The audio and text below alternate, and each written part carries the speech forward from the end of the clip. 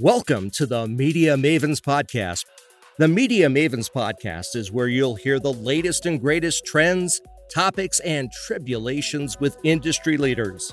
And here is your host of the Media Mavens Podcast. She is the original Media Maven, Sarah Miller. Hi, this is Sarah Miller and Marjorie DeHay with Media Mavens Podcast. We're here with Global News Watch on Media Mavens today with Mick Mulroy, National Security Analyst for ABC and former paramilitary operations. Hey, Mick, how's it going? Good, great. Greetings from snowy Montana. And we're from sunny LA. I'm so excited to have you back on. I know we've covered so much on the Middle East, but with current news on Russia and the summit, we want to get an update from you of what's going on between the China-U.S. relations, what's happening with Taiwan now. Kind of give us an update. I want to kind of let you give us what's going on. And then I know we have a lot of questions we want to cover with you on this topic. Yeah, so as stated in our national security strategy, China is our number one, what we're calling now, strategic competitor, right? So we had the president speak virtually, have a virtual summit, Biden and Xi. And they discussed a whole litany of issues, of course. I know we're going to specifically talk a lot about the Taiwan issue, but I'm sure it was much broader and included economics, potential ways to work together, also the major concern on Chinese espionage when it comes to our commercial and industrial capacity. Taiwan, of course, it's a concern that the Chinese may be building up to be able to take back Taiwan. Essentially, it's been independent since 1949 when the nationalists led there after the communist takeover of China. So that's going to be a big issue, but it's also what they're doing throughout the world. They are fairly predatory when it comes to how they deal with particularly developing countries, which are pretty vulnerable. And they're also not one that really cares that much about human rights. And this administration does. So I'm sure there was a lot of discussions on all those economic, security, human rights, potentially even the Olympics that are coming up. And the administration is actually talking about doing a diplomatic boycott, which I think is distinguished between actually boycotting or with our athletes. But anyway, I think all those things came up and the security part of it was pretty substantial. And I think that's what we're going to talk about today. I know what came out as Secretary of State Anthony Blinken. He said managing this relationship, potentially the biggest geopolitical test of the 21st century. And what is different about what I find interesting is that United States and China have always been at odds. The people, the economies, how we're being governed, but the U.S. and China are always jockeying for influence, technology, maneuvers and military advancements, space, land, cyber, hacking, but we're also major trade partners. I know that's a complicated line to walk, but how are we faring with all of this, given we're partners, but we're at odds for more tech and military control? Yeah, I think that's a super important factor, right? Everybody keeps talking about is this another Cold War, which is obviously talking about the scenario that the United States and the Soviet Union were in, where we didn't want to actually have a confrontation because it would have been catastrophic, right? The whole bad concept, mutually assured destruction, which probably kept, at least during the Cold War, us from having a direct confrontation. But then we had a lot of small conflicts with the Soviet Union. But we weren't intertwined economically with the Soviet Union like we are, just to your point of question, with China. So I think that's going to be a different part of the equation when it comes to what version of a Cold War this would be. And I don't think it's going to be the same. Both the United States and China want to actively avoid an actual conflict. As strong as the United States is, as much, I think the Chinese spent about $3 trillion over the last decade to build their military. They're still not a match to the United States, be it conventional or nuclear. But either way, nobody wins in a knife fight. Nobody wins in a nuclear war fight, right? So, at the end of it, when the smoke clears, everybody's lost.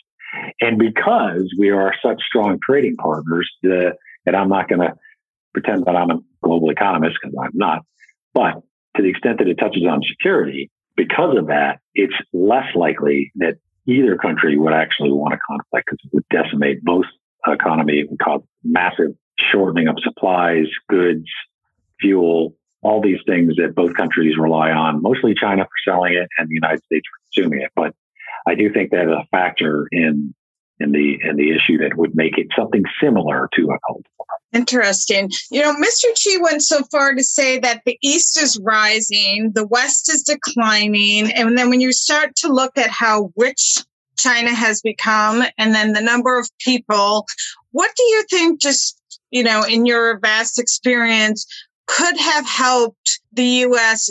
during the discussions that what are advantages? You said military advantages, but honestly, a trade war, would it hurt the U.S. more than China? I'm not sure. I think it would hurt both countries to the point that it would be advantageous. The thing is, the United States, as you all know, is a democracy, and it's the people who are elected are immediately responsive to the people that elected them, right? So if all of a sudden, and you're seeing it with inflation right now, inflation keeps going up and it's tied to some kind of economic trade war with China. China can weather it because they're a dictatorship and the president for life and one party rules. And if you disagree with them, you end up going away, right? So they have that kind of political ability to weather a storm that would be a major disruption in the world economy. So to that extent, if you want to call that an advantage, being that they're not as responsive to the will of the people, they have that advantage. But it would still hurt them and it would retard their growth, which they have a 100-year plan. So they have where they want to get, and having an actual conflict with the United States, even if it's just economic, would hinder them getting there for sure. I think what the thing is that I want to talk to you about is, China wants a bigger voice in global leadership. We all know this. They have their own version of Western dominations with WHO, World Bank financing. And I know the ties to other coalitions, China, Iran, Russia, Cuba. But what they're commenting on is their frustration with Western bullying and meddling, preventing them from all of this, which and maybe you have the answer to this, because I saw a thing on here that somebody made the comment that they're arresting Chinese that are in scientists and stuff because they feel like they're peddling. They're Chinese-born scientists working in America, and they're being arrested of accusations, concealing ties to the Chinese state and all this stuff. I mean, I feel like it's not do you have any insight? We're not bullying and meddling, but it's all about the labor on this whole thing as well, and arresting Chinese-born scientists because they work in America, which it seems so messed up on so many levels. So when it comes to one person's bullying is the other person's human rights advocates, right? Yeah. So the United States, and we're not perfect ourselves. We have our own issues, but of course we talk about our own issues, and they're on every media channel in the United States every day. So it's not like we hide them. And you can follow them on Twitter to your heart's content, although I don't necessarily recommend it. But in China, that's not the case. So if you disagree with the government, they cut you off from social media. You actually have a citizen score, right? If you don't get a high enough score, you're not getting credit. You're not able to do a lot of things that the rest of them can. So it's not even close when it comes to the human rights issue. They're not even trying, and we are imperfect, but trying is the way I would put it. But when it comes to the espionage, so they focus mostly on economic espionage, where the United States doesn't. The United States believes its companies can compete, and they need to compete. So we don't go out trying to steal secrets to then pass to Microsoft or Apple or whoever. That's not what the U.S. intelligence community does. We just rely on our companies just to be better than others. And I think you can look at that, and we have a majority of the major companies in the world. China, I think, is very good at duplication, not so much at innovation. So they spend a lot of time trying to steal the secrets of Microsoft and Apple and Tesla, whoever. And that's, to your point, they use scientists, and because they have so much leverage over them, when they go overseas, particularly to the United States, they leave behind families. And if they don't do what they're asked to do, sometimes they can take out the consequences in their family. So the United States still has an obligation to protect ourselves from espionage. Although we don't do the economic espionage, we certainly would prevent it from happening to our country. And I think that's where you're seeing, when you see people detained for their actions in the United States. I don't know specifically of an incident, but I would be very confident that the FBI would not do that unless they had evidence that they were conducting this. And they have to present it in our court system, and it has to be reviewed by an impartial judge. So if they are being arrested, they're more than likely committing espionage on behalf of the Chinese Communist Party. Yeah. So they're saying, like, I read this article, I think it was at New York Times this morning, that these public policies are reinforcing a zero-sum dynamic in the world economy now, and that China's growth and prosperity comes at an expense of workers and economic opportunities here in the U.S. I mean, the Chinese are coming in to create their own brands. It's all about the economics of our technology, our investments in Silicon Valley. But do you feel that, I know there's been talk in the next decade that we're moving into another Cold War. China's built up a bigger military presence, more planes. Do you feel, does it narrow it down? This sounds really stupid, Mick, but is it just an ego play, or do you really think it's because their growth and prosperity is hindered because of our expense of what we're doing here with economic growth? So I don't know that their growth is hindered by us. In fact, we're such a huge consumer of what they produce that I think we're kind of an indispensable, in a way, partner to them. Yeah. You could go anywhere in the I know we have inflation now, but you can buy pretty inexpensive stuff from these major superstores. And if you go in there, it's all made in China.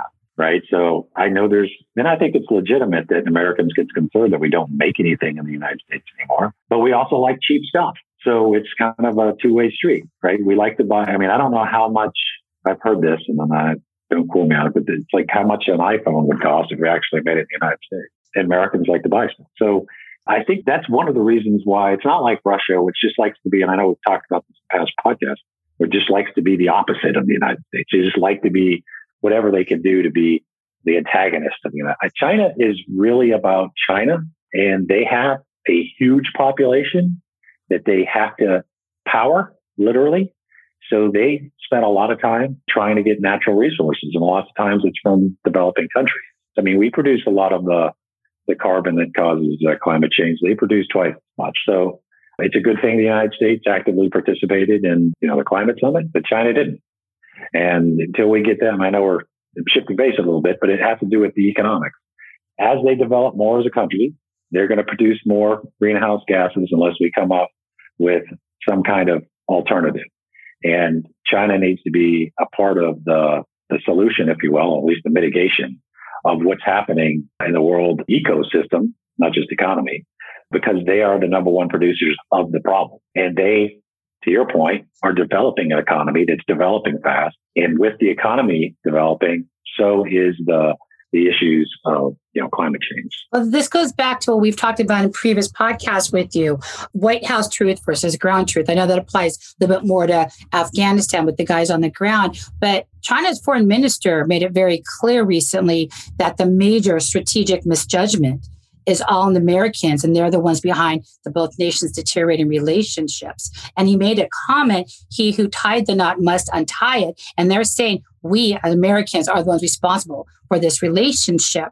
And is that kind of fueling into our next subject because of that outlook and impression or opinion from China of why we're concerned about the entry of the dangerous issues over Taiwan? I feel like it's just like this moving train without a stop to it. Yeah, I don't know what he means by us tying the knot.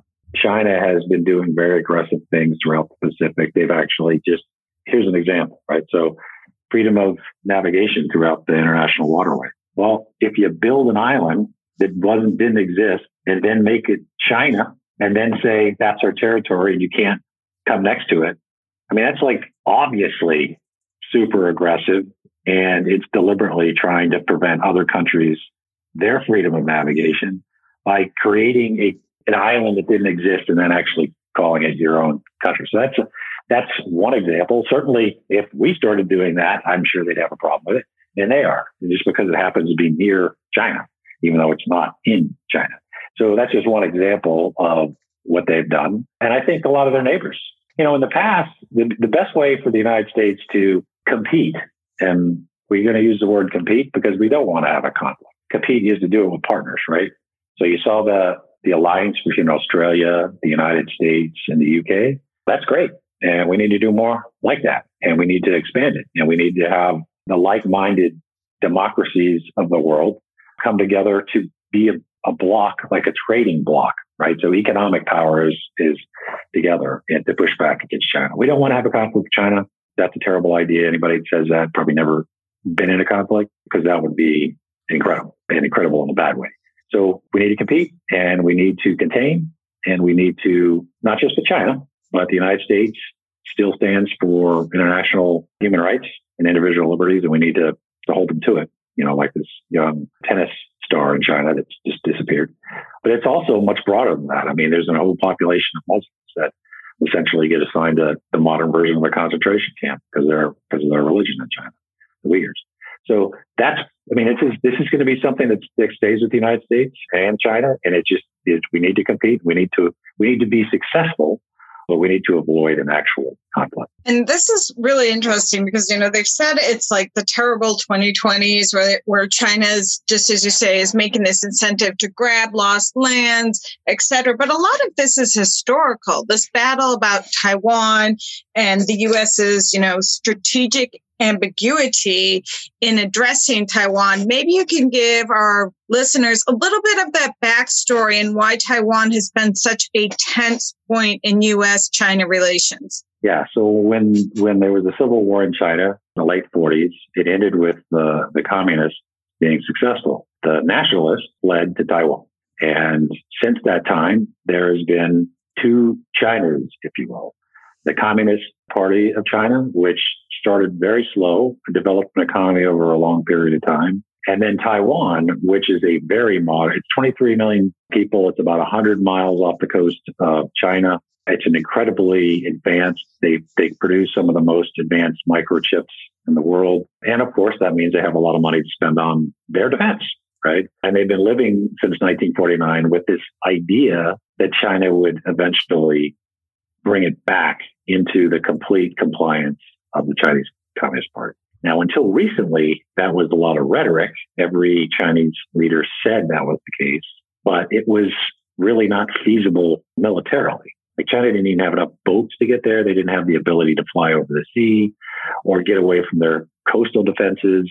If they got there, they weren't very skilled in combined arms, which is, using like the Army and the Air Force, Navy in the same operation and invading a country and holding a country and fighting back resistance. The verdict's still out of whether they can now, but they have spent an incredible amount of money to do just that, or with the idea they want to be able to militarily take back Taiwan. So the military, my former colleagues have been, if I'm looking at this as an analyst, have been very much in the camp that they believe it is inevitable. So Admiral Davidson, the former Pacific commander, said he believed it would happen within 6 years and they'd be capable. I'm not sure if that's the intelligence estimate, but it seems that many of my colleagues in the Pentagon are now viewing this as something that they will do if they believe they have the capacity to do so. I think other political analysts and other analysts would differ and say it is not inevitable. So I don't know what the answer is, but right now, that's why you're going to hear a lot of discussion about what's called the Taiwan Relations Act, which was like 1979, it was like the late 70s, where the United States said, okay, you are an independently governed entity. Didn't really view it as a country, but we did everything we could to set it up as that. We didn't say, and this is important, that we would come to their military aid, but we said we do a lot to enhance their ability to defend themselves, which provided weapons, munitions, and training. However, what has been the policy since 1970 in the United States is called strategic ambiguity. And what that means essentially is we want China to guess. So they don't know whether they're actually going to have to fight the United States to take Taiwan, which would not be good, or we're just going to say, okay, well, it's going to be hard enough to explain to the American people why we just sent all their sons and daughters to fight for Taiwan when most Americans that aren't in your listening would say, where the hell is Taiwan and why are we fighting for it, right? So I don't know the answer. I don't think anybody has a strategic ambiguity. It would be hard, but I think the military experts say if China built the capacity, and you'll start seeing amphibious ships being built so they can make the journey. You'll start seeing specific types of aircraft that can cover their assault onto and then the troops necessary. If you start seeing that, then I think it would indicate to us that it's likely to happen. And then we'd have to determine how would we defend them? Would it be worth it to us? Because when you have two very nuclear powered countries, it might be hard to win, but it's also hard to lose because the other side can always go nuclear, and then everybody loses. So I guess it's not hard to lose. It's just not a good proposition. So it's not just, can we beat them conventionally? Is it worth it to us if this thing escalates, that they're lobbing, nuclear weapons at Hawaii because we have now successfully repelled them from Taiwan? And, anyway, we hope we don't get into these scenarios, but I think we'll be looking very closely at the capacity they build and whether it indicates an invasion. I have a question, Mick. This is maybe a little bit far-fetched, but, remember, we've been talking to a lot about what's going on with the Taliban taking over Afghanistan. The biggest issue was getting the Americans out. Taiwan's saying that China's condemning all the moves that Taiwan's making, opening embassies around the world, their political defense. They're calling everything they do, condemns it as an egregious move. If it comes down to this, where we do have to pick and choose, do we protect them or not? Are we going to be in another situation where our goal is get the Americans out, get the Chinese Americans, American citizens out? I mean, at the end of the day, it's all about saving lives versus getting into a conflict that we can't win or lose, to what you just said. It's not a win-win for anybody. And I know the Americans, we as the United States don't want to get in the middle of it. But like you said, how do we just stand back and not protect other human lives, especially when there's a lot of Americans over there? And there's a lot of Americans where the Taiwan embassy is, but China's now saying every move they make is egregious. It's like a gambit. It's just like a chess game with China now until they become in a checkmate position. Are we going to eventually pivot to say, okay, our goal is protect the Americans because we can't get in the middle of a nuclear war between these countries anyways? Or, where are we looking at that right now? Or is that too far down the road to really talk about? Having served at many embassies, there's always a plan to evacuate. Unfortunately, sometimes the circumstances overcome the actual plan, like you saw in Afghanistan. I think if we start seeing that the Chinese are going to invade, that the U.S. will do everything, even if we are going to come to their aid, the last thing we want to do is fight with American citizens on the ground next to us, right? Or diplomats.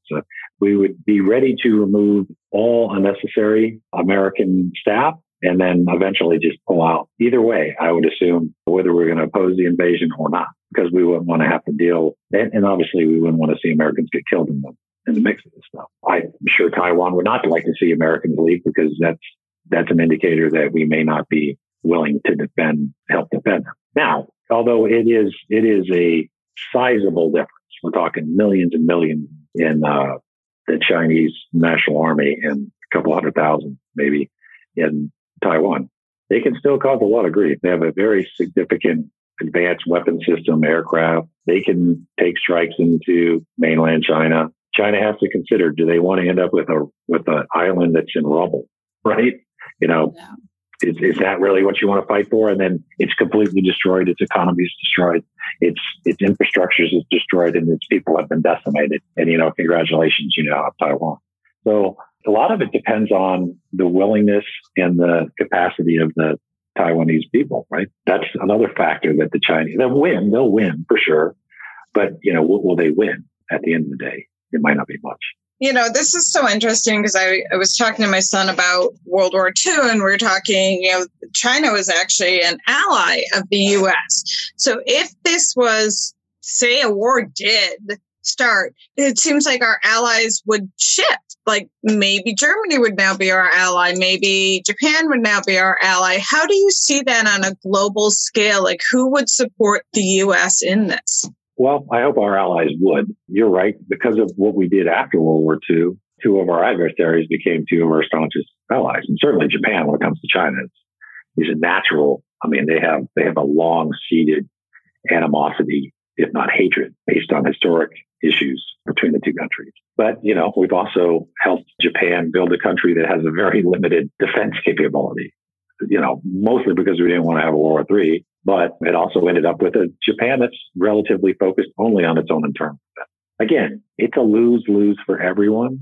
And the United States, is more responsive to their people. What I mean by that, the United States doesn't like wars of attrition. Every American service man or woman that gets killed, rightfully, is a big deal in our country.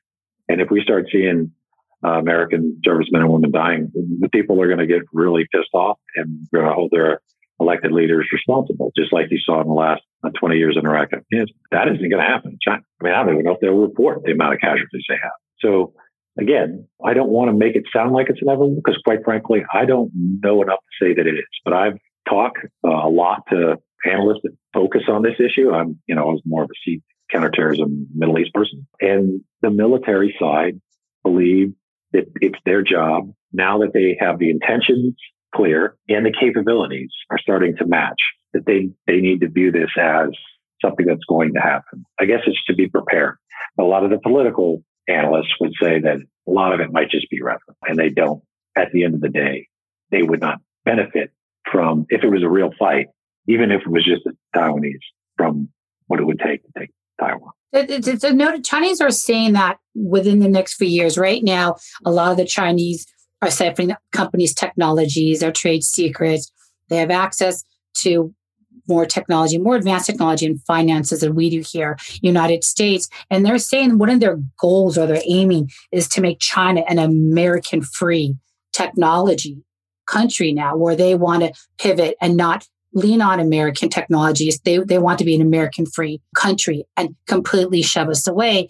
But I find that statement came out like a week or two ago, but then I know White House came out with, it's inevitable within this next decade, we're going to end up in another Cold War with China. So I feel like we're back to playing chess with them. This is who's going to make that first move and be the best prepared that we can, because we know it's going to happen. And I guess there's really no way to prevent them from siphoning secrets. There's no way to prevent them from being an American-free technology, which I feel if that is their goal, that puts us at a defense automatically if we don't have access to Chinese technology. So now I feel like we're kind of back in that duck or rabbit season mode of which way to go. Yeah, so I don't know what they mean by an American free tech. I know they have a problem with social media because they like to control what's said by their own people, whereas in the U.S., we don't. I mean, it's free speech. We have a First Amendment.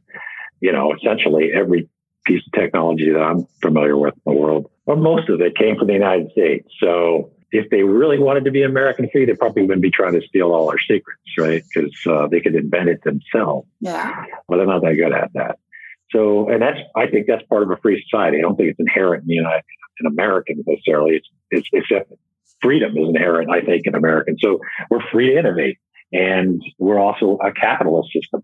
So if you spend a lot of time and effort, you innovate something that people want to use, you get the benefits, right? Not so much in the communist country. So I don't know how they would necessarily get off American technology. Maybe they really mean they just don't want their people to have the ability to have direct access to the internet, challenge ideas. Yeah.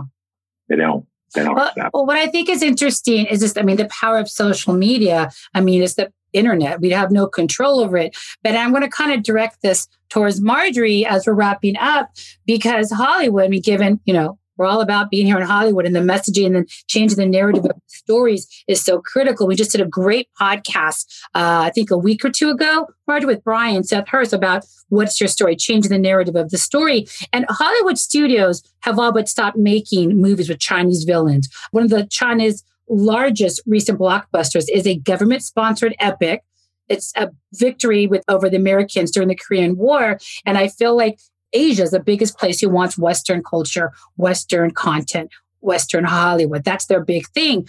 I feel like that's sending a huge message by just stopping any productions that have to do with Chinese villains and blockbusters. And I think that's maybe more of a question, Marjorie, for you, just because I know, Mick, we love you, but Marjorie knows more about the Hollywood aspect, but I do feel... Oh, yeah.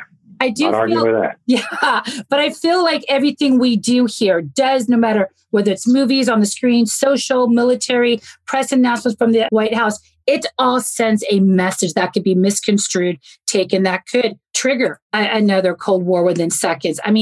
Do you put a lot of weight in this with the Hollywood side from a legal standpoint and then from a production standpoint? Well, I think there had been a mass co-pros with China. There had been a lot of work going on, like really working the Hollywood with China angle. And I think this gets back to the whole issue, even that Mick brought up.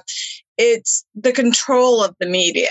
So China controls the media. They'll block you off Facebook. They'll block you off social media. Yeah. They'll control the messaging. And whenever you have anyone controlling the messaging, that's the problem. So, of course, their movies are going to be better because they've kind of, indoctrinated their whole culture into this kind of nationalistic message. And because it's communist, they can't basically rebel against it. Or if they are rebelling against it, there's serious consequences. So I'll kind of throw this back to Mick, maybe to wrap up. It's the media, obviously control of the media.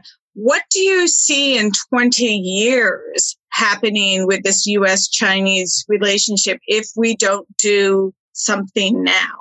I mean, it's only going to get more tense. It's on all fronts, right? So if we don't come up with a way to compete in a fair manner, the United States is always going to be at tensions with China because we've already talked about it. Economic espionage is how they develop it, how they steal it. The other part, which is just one factor until it's everybody's factor, which is the increasing issues of climate, right? And as we get a larger population, we take up more resources and we produce more carbon. Hopefully something comes online that helps us move past that. And innovation, which quite frankly is going to come from the countries of free people, I think, not the countries of oppressed people. But even if it does, we have all these developing countries that are coming online. They're going to want to know why they're not allowed to develop when we did. And China, quite frankly, is exploiting that. They go into countries and they take a lot of their natural resources and they pay them very little. That's going to probably be as much of a tension point as any kind of military conflict, because we might eventually get every country on earth realizing that we're essentially in a life raft and we need to do something or we're all going to perish. But we have to get China to do something. So that's going to be an issue. And then, of course, the military, as they expand their military, we obviously have a global military. There's friction points, right? So if we decide to be in Taiwan and fight with them, that's a friction point. If we have a conflict at sea because they've decided they own part of it, we are not going to ever cede that. There's a lot of what could be a spark, for lack of a better term, a spark that can lead to a larger conflict. Hopefully that would be contained and not expand. But there's a lot of things going on in the world that would make the China-U.S. issue more significant in years ahead. And I would say that we do need to address it, but we need to address it with partners and allies. And so it's not just the U.S., the China. We need to have our partners in there. They have a vested interest just as much as we do. They're in life, in my analogy, they're in the life raft too, right? So that is probably the most effective way to push back against China, is for them to realize that everybody they want to sell stuff to has an issue with what they're doing. Just have a quick question for you, Mick, before we cut out here. I know we're up there in space. I know we're talking about military and here down on the Earth, but we've done a big space series, and last year or like months ago, and two of our conversations were all about space and with China and Russia. It's the wild, wild west up there. There's no laws. Nobody owns space. So it's now becoming no matter what happens down there, everybody is a team player to advance space travel, economics, and space. But it's the Chinese. Let's just be honest. I mean, talking about lighting a spark. Right now, nobody's really talking about what's going on up there at the space station because everybody's saying, we're going to get along up here. I mean, is there any insight to this? I mean, there's no military up there. It's like the Wild West. But is there anything that's a concern down here that we are maybe ignoring or negating the issue that, hey, we're also partnering with them and the Russians and everybody else up there in space to where our futures go in space technology and e-commerce?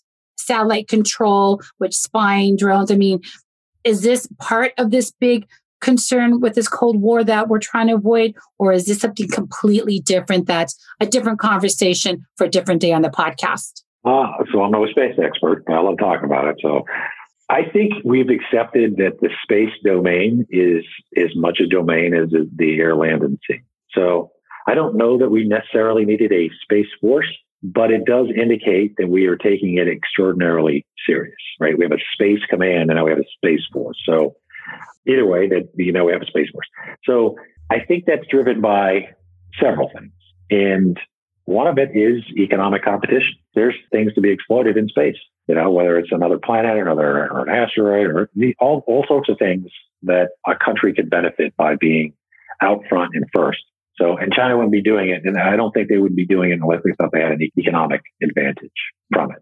So, to the extent we can work together, because we all are humans, and we're trying to go into space, and we might have to, not to get too far afield from our discussion here, but we might have to remember the whole life raft thing. Yeah. So, we should be preparing to do that. And it would be helpful if we did it together rather than fighting each other. But there's also, you already mentioned it, and I think that's a good point, Jared. You've got espionage from space with satellites. I actually have a lot of weapon systems that are in space for terrestrial flight, and they have to be dealt with. But we also are looking to colonize other planets. I mean, now in the old days, it was just science fiction. Now everybody's talking about it. NASA has a plan to get to Mars, and we're not just going to Mars. We're going to Mars so we can figure out where the next one. Actually, my dad worked for NASA, one of his first jobs. And so he used to tell me all this stuff. Back in the, the 70s and stuff, where they were looking at how to get from CNN had a thing last night called Planet B, right? So my dad talked about it. It was just like Isaac Asimov books and my dad who worked at NASA. Now everybody talks. So I do think we need to view it as part of our national security, right? We need to protect ourselves and be the top of the heap when it comes to space exploration and capabilities. And then part of it should be viewed, well, we're all human, we're all living on a planet, and we need to figure out, what we can do in space and what we can't do in space. And I think the U.S. and China could come together and do good things. It's just whether we can get over our own, parochial interest and work together. No, it's all about when we chatted with like 5 or 6 of these guys, asteroid defense, robotics, all the tech and AI, it was about revolutionizing space commerce. And as of now, everybody's getting along, but it's now starting to become, the evidence, space cowboys. I can control your satellite and do so much from up here that's not traceable. It's, hey, you take this side of space or this quadrant or this planet, we'll take this side, who's racing to that future up there. And when we talk to these guys, they weren't overly nervous or paranoid, but they're very aware and coherent that they are up there discovering stuff that is a commerce with the Chinese. And as much as they want to get along, it is still a concern because there's no regulations up there. So I know it's top of mind for them, but their goal is to keep moving forward with the best relations they can. But it's starting to come up now, given what they're reading and seeing going on down here. Is this the best idea to be sharing space stations up there with them? I just think this is for such a much larger conversation to have you on. Maybe we'd have you on some of our space guys. But the questions we had with our space guys was what's going on the ground that's affecting them up there. So now I feel like we're asking you what's going on up there that's affecting us down here. So I think maybe we do our next podcast and meet in the middle. Sure. Oh, I'd love to. I'd be all ears. So you wanted me to answer a question, but I'd love to hear what they had to say. Yeah, no. It was so good having you on. I always love having you on and talking about what's going on in the world with you. I know you've got to run. Thank you so much for taking your time out with us right before the holidays. I want to kind of let everybody know, you've been a tremendous monthly recurring guest driving the Global News Watch for us. We haven't really given anybody your contacts. We've been very respectful given, your job. But is there a good email for people to reach out to you who have any questions or want to talk to you about the Lobo Institute? I wasn't quite sure where the best place for you was right now. So if they are interested in Lobo Institute, which is essentially a collection of like-minded people that focus on conflicts, mostly how to end them and deal with the consequences of them, they can go to loboinstitute.org. That, and they'll see it's not just, CIA paramilitary types like me or SEALs like Oli, my business partner. It's also people that work for the UN and people who work for the NGOs and those types. So it's really that's purposeful. And yeah, there's a lot of other SEALs and Marines and such, but that's purposeful. The conflict spectrum is vast and it's not just military. So if they're interested in that, some people join because they like to write papers, thought pieces on what we should do. And we have that. It's, we have our own fellows. We don't have a political position. So we seek out people who come from every different perspective. And we don't obviously censor papers. You write it, it's your opinion. And that's good. Unless you're advocating for something that's war or something. I guess you could do that too. I probably shouldn't even have said that. You could actually but that's how people can look up. And then we have a NGO that deals with ending the use of children and soldiers. It's called End Child Soldiering. And if they're interested in getting involved in that, they can do that there. I didn't want to I wanted this real quickly. I know we've got to wrap and we could pick this up later. I know the child soldier has been a major issue, not just around the world, mainly in the Middle East right now. Do you feel that could be another issue if we end up going back to another Cold War situation with China? Well, I mean, from the wars in the last 20 years, it's increased twofold in the Middle East. Children are being forced to fight. Sometimes because the conflict drags on and all the adults are dead. And sometimes it's because they're cheaper. It's kids. I mean, it's sadly ironic. Will do what adults tell them to do, even bad adults. Yeah. So they tend to just follow orders and make good soldiers. And now that the weapon systems are so light, they can be smaller and carry it, right? They don't eat as much. I mean, it's horrible. And now that we left Afghanistan, the Taliban's essentially going to, and because I'm part of that volunteer effort, we see this as so, and a lot of my friends do too. The Taliban comes, they take the girls as brides, they take the boys as soldiers. And so Afghanistan is going to be a country full of child soldiers and forced brides, because that's the way the Taliban does things. So it's an issue that's not going away. It's only increasing. And if people are looking for a cause, there's not a lot of people that are in that arena, right? Because these are developing countries and these kids belong to people who have no say. That's why their kids are forced to fight. So they don't have a lot of advocates, right? And the ones that have already been forced to fight need to be rehabilitated so they can actually function in society. And that's what we do. And it's an NGO that we started, and we work with groups all around the world that we know personally, and we know that they're on the ground doing good things and they don't have time to come fundraise or something like that. So we help them. But if any of your listeners are interested, those are the two things I would say. And you can find the End Child Soldiering page on the Lobo Institute website. Perfect.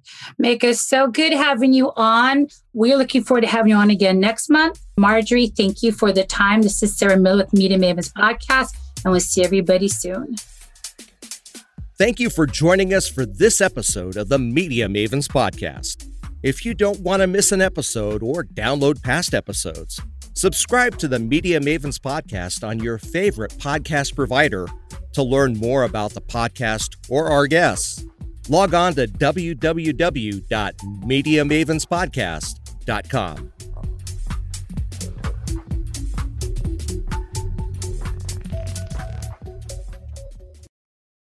This podcast is a part of the C-Suite Radio Network. For more top business podcasts, visit c-suiteradio.com.